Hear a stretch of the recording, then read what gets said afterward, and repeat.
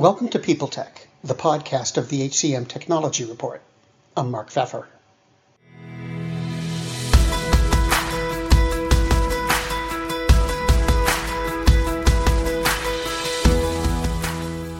My guest today is Siobhan Savage, the CEO of Reejig. Reejig is a workforce intelligence platform that helps companies understand the dynamics of their workforce, whether they're recruiting, reskilling, or mobilizing their talent.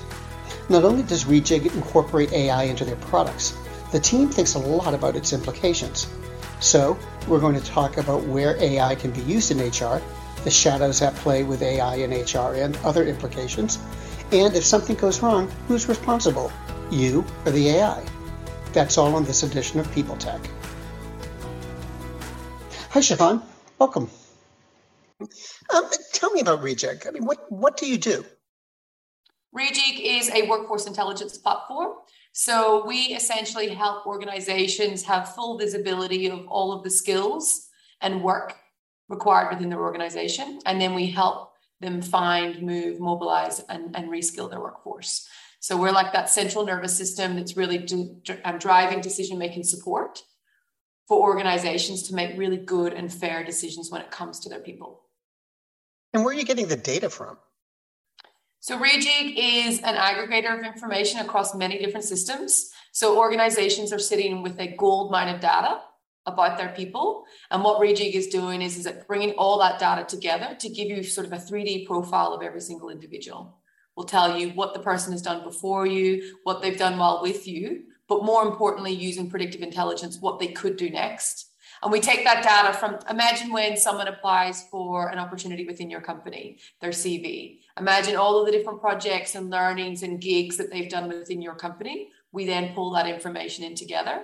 And then folks are able to add information to that, their LinkedIn, and any sort of information that tells them about career aspirations and passions. So we pull that all together to give one beautiful story about the individual sort of backpack of skills that they've collected their whole career and what they want to do next in that career as well.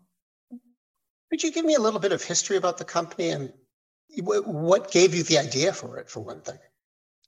My background, so I'm not a traditional CEO of a technology company. My previous career my first career was I started in recruitment, and then I sort of worked my way into workforce strategy. So in my previous career, I was responsible for sort of large global scale talent acquisition teams, talent mobility, workforce strategy, and our diversity and inclusion efforts at our company. And I had no idea who any of my people were. So we would be asking people on a regular basis, please give us your data, tell us who you are, because we want to, move you onto new projects, or we want to be able to mobilize you around the workforce. But we had no idea who anyone was. No one would complete this information. So we weren't able to move folks from, projects and assignments that needed to be redeployed into meaningful work.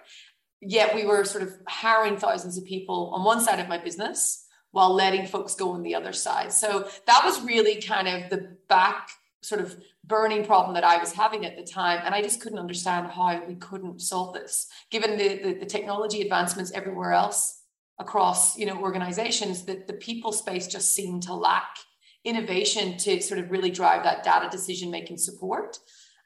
So we started Reejig a couple of years ago, sort of three founders, sort of my expertise is in sort of workforce strategy. And I've really lived and breathed this problem my whole career. And then Xu Zhang, she's got a PhD in machine learning. So she's an expert in the data, the ethical AI, and Mike Reed is CTO and delivery, and he's responsible for cyber and software and that sort of main infrastructure.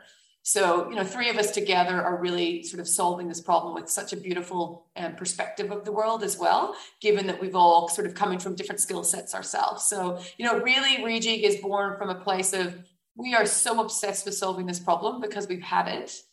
And we've designed a technology to really enable organizations to do this at scale now. As a corollary, it's an interesting career path you've had, and I wonder if you could focus on that for a minute and tell me about how you went from the front lines of HR into being a technology CEO. It's a very non-traditional pathway. If I knew that this would where life would ended up, I would not have got that right. No algorithm would ever probably recommend me into this job.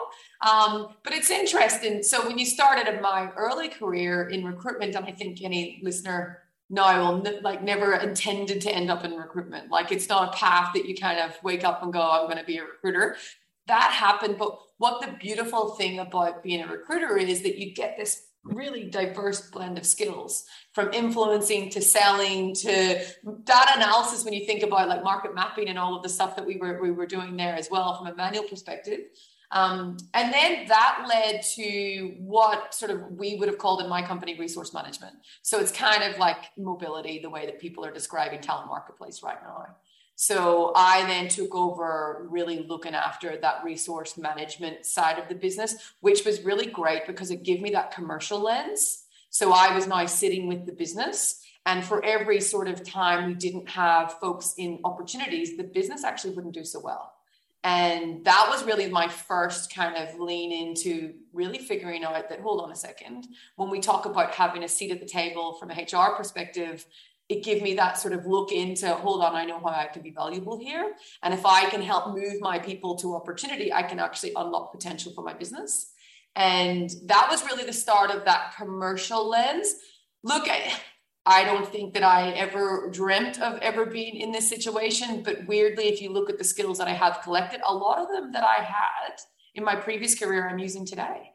And, you know, there's a lot of skills that we collect as practitioners, you know, from whether it's the strategy to the influencing to the change management to, you know, really driving that business delivery to the strategy that I picked up. So the path wasn't traditional. I don't have a technology background.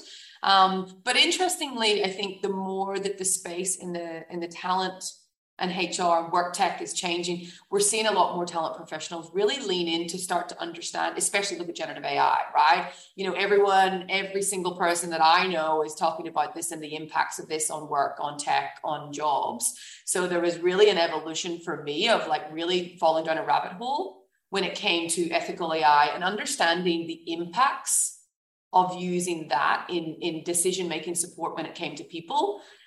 So there was this kind of chain sequence of events for me that led to then me being in that CEO role. I think like there's a way I would describe always just on time learning.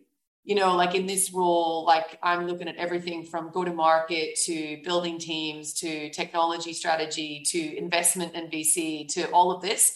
And it's not skills that you would ever have picked up, right, from a practitioner's point of view. So it's kind of like just on time learning to get there, which really shows the point of, you know, these micro bite-sized pieces of learning to be able to evolve your skill set in what we're doing today. So still learning as a CEO, but it's definitely not a traditional path that we see CEOs coming from in the HR perspective.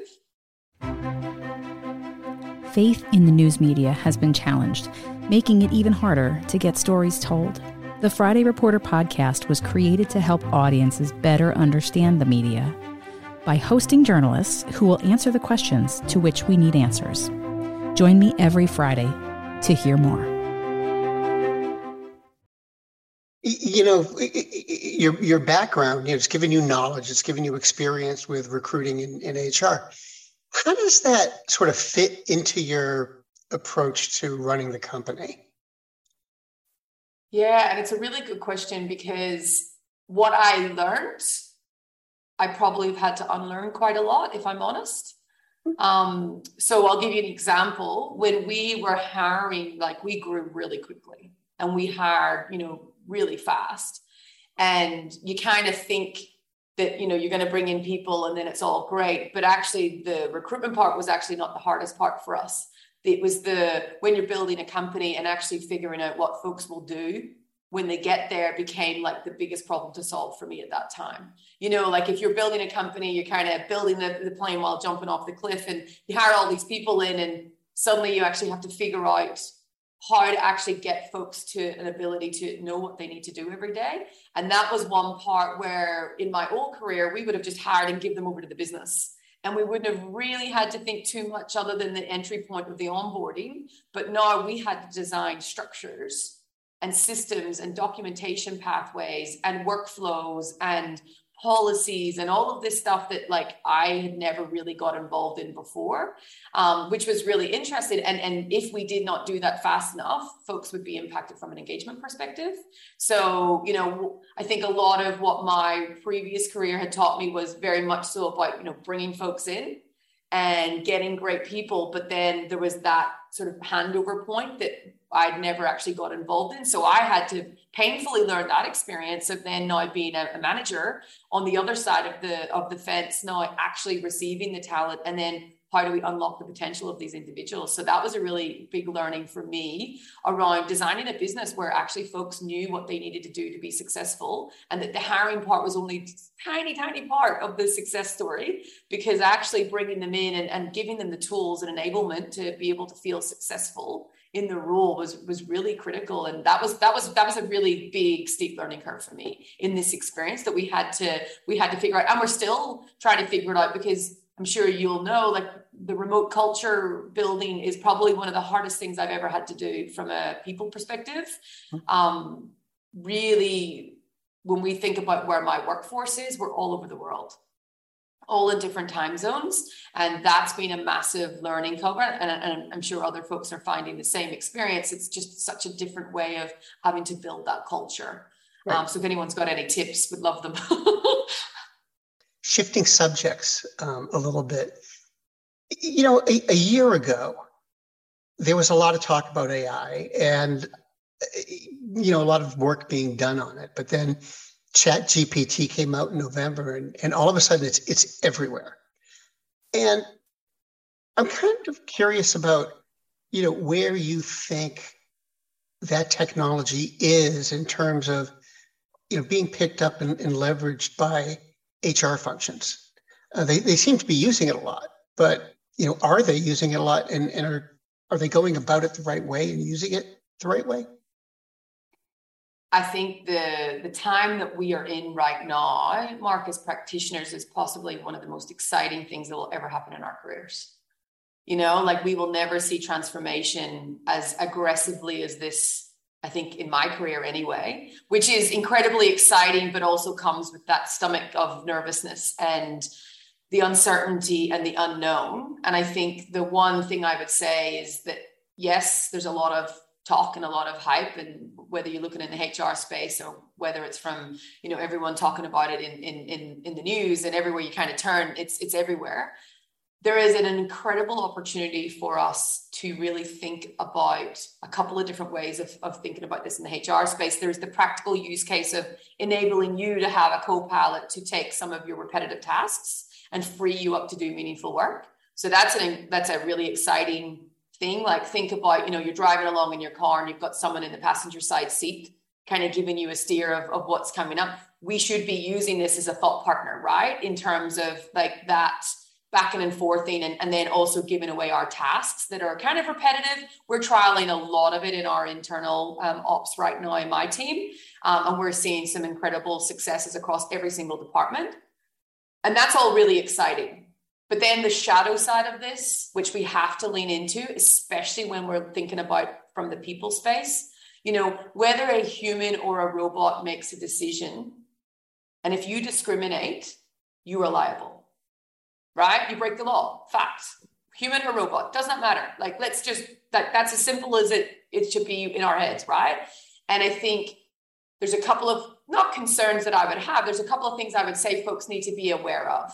And I think, you know, from a HR perspective, we absolutely need to educate as fast as we can to understand the use case of this, how we could use it. And then we need to talk to risk and think about the risk of, you know, what is the risk of this on my current employees? Right. And what is the risk on this on my future employee? So this is an incredible, you know, tool for us to think about from a people perspective. But the shadow side of this is we need to consider the risk. So the questions that I would be asking myself in my old role is, well, what is the risk of this on my current people? And what is the risk for this on my future employees? And when you think about the large language models that are in the market, these are not large language models that have been, you know, brought into an environment and are secure. These are publicly open access models. So any usage of this that gives away any personal data, you should not do, because you cannot unravel that. You know, like with GDPR and with laws around the world when it comes to privacy as well, like you don't have consent to put any information into this because you cannot unravel that algorithm. So there's a lot of things that need to be considered, that if you start giving it data that you shouldn't be, that will cause, you know, you and your organization a lot of harm, because you should not be doing that. So I think there's two parts to it. There's the, you know, absolutely educate yourself as fast as you can on the potential good, and then think about the shadow side of this on the impact of your current people, the impact of your future people, and then what are the implications when it comes to, you know, privacy and security and the risk of the data usage within this as well. You know, from a Reejig perspective, we do not give it any people data. We will not give it any people data. We've got a blanket rule across the company that we will not give it any people decisions. So our algorithms are powered by independently audited ethical AI, which will not have the large language models from public domains in there. And that's so that we can control what's happening with the data, so that we have an audit trail of exactly decision-making in that algorithm itself.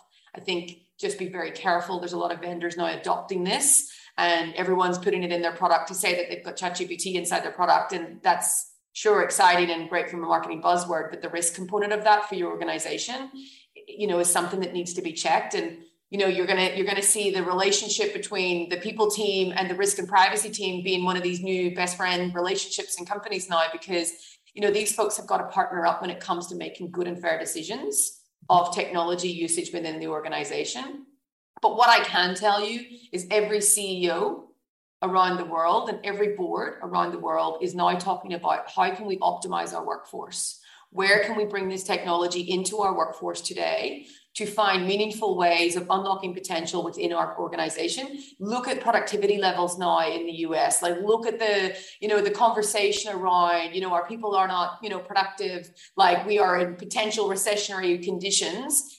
Every CEO and board has this front of mind. And what they're trying to figure out right now is, how can I use this in my workforce without causing any harm? So the practitioners that are listening to this, like, absolutely upskill yourself as fast as possible to get that view, because this is something that, you know, will absolutely drive competitiveness within your organization, and is something that you will adopt, but it's just making sure you adopt it in that safe way as well, to make sure that you're not causing any harm. Well, thank you very much. I mean, it's been really fascinating talking with you, and I'm really grateful for your time. No problem at all.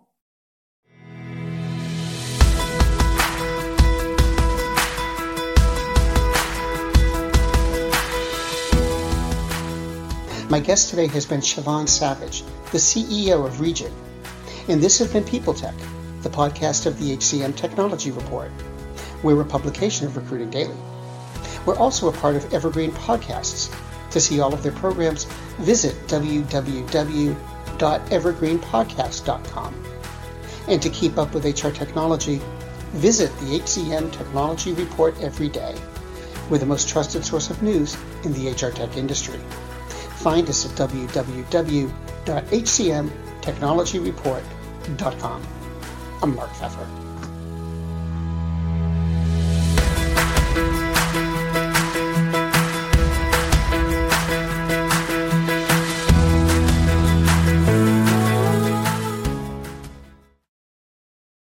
Do you love news about LinkedIn, Indeed, Google, and just about every other recruitment tech company out there? Hell yeah. I'm Chad. I'm Cheese. We're the Chad and Cheese Podcast. All the latest recruiting news and insights are on our show, dripping in snark and attitude. Subscribe today wherever you listen to your podcasts. We out. Welcome to Don't Retire, Graduate, the podcast that asks you what you want to be when you grow up, so you can graduate into retirement with a purpose and a passion, whether you're 25, 85, or any age in between. Gain actionable financial and mindset tips from your favorite authors, podcasters, and influencers to help you reach that exciting next chapter. Listen now and start building your path to financial freedom and reframing what retirement can mean to you. This is your host, Eric Brotman, reminding you, don't retire, graduate.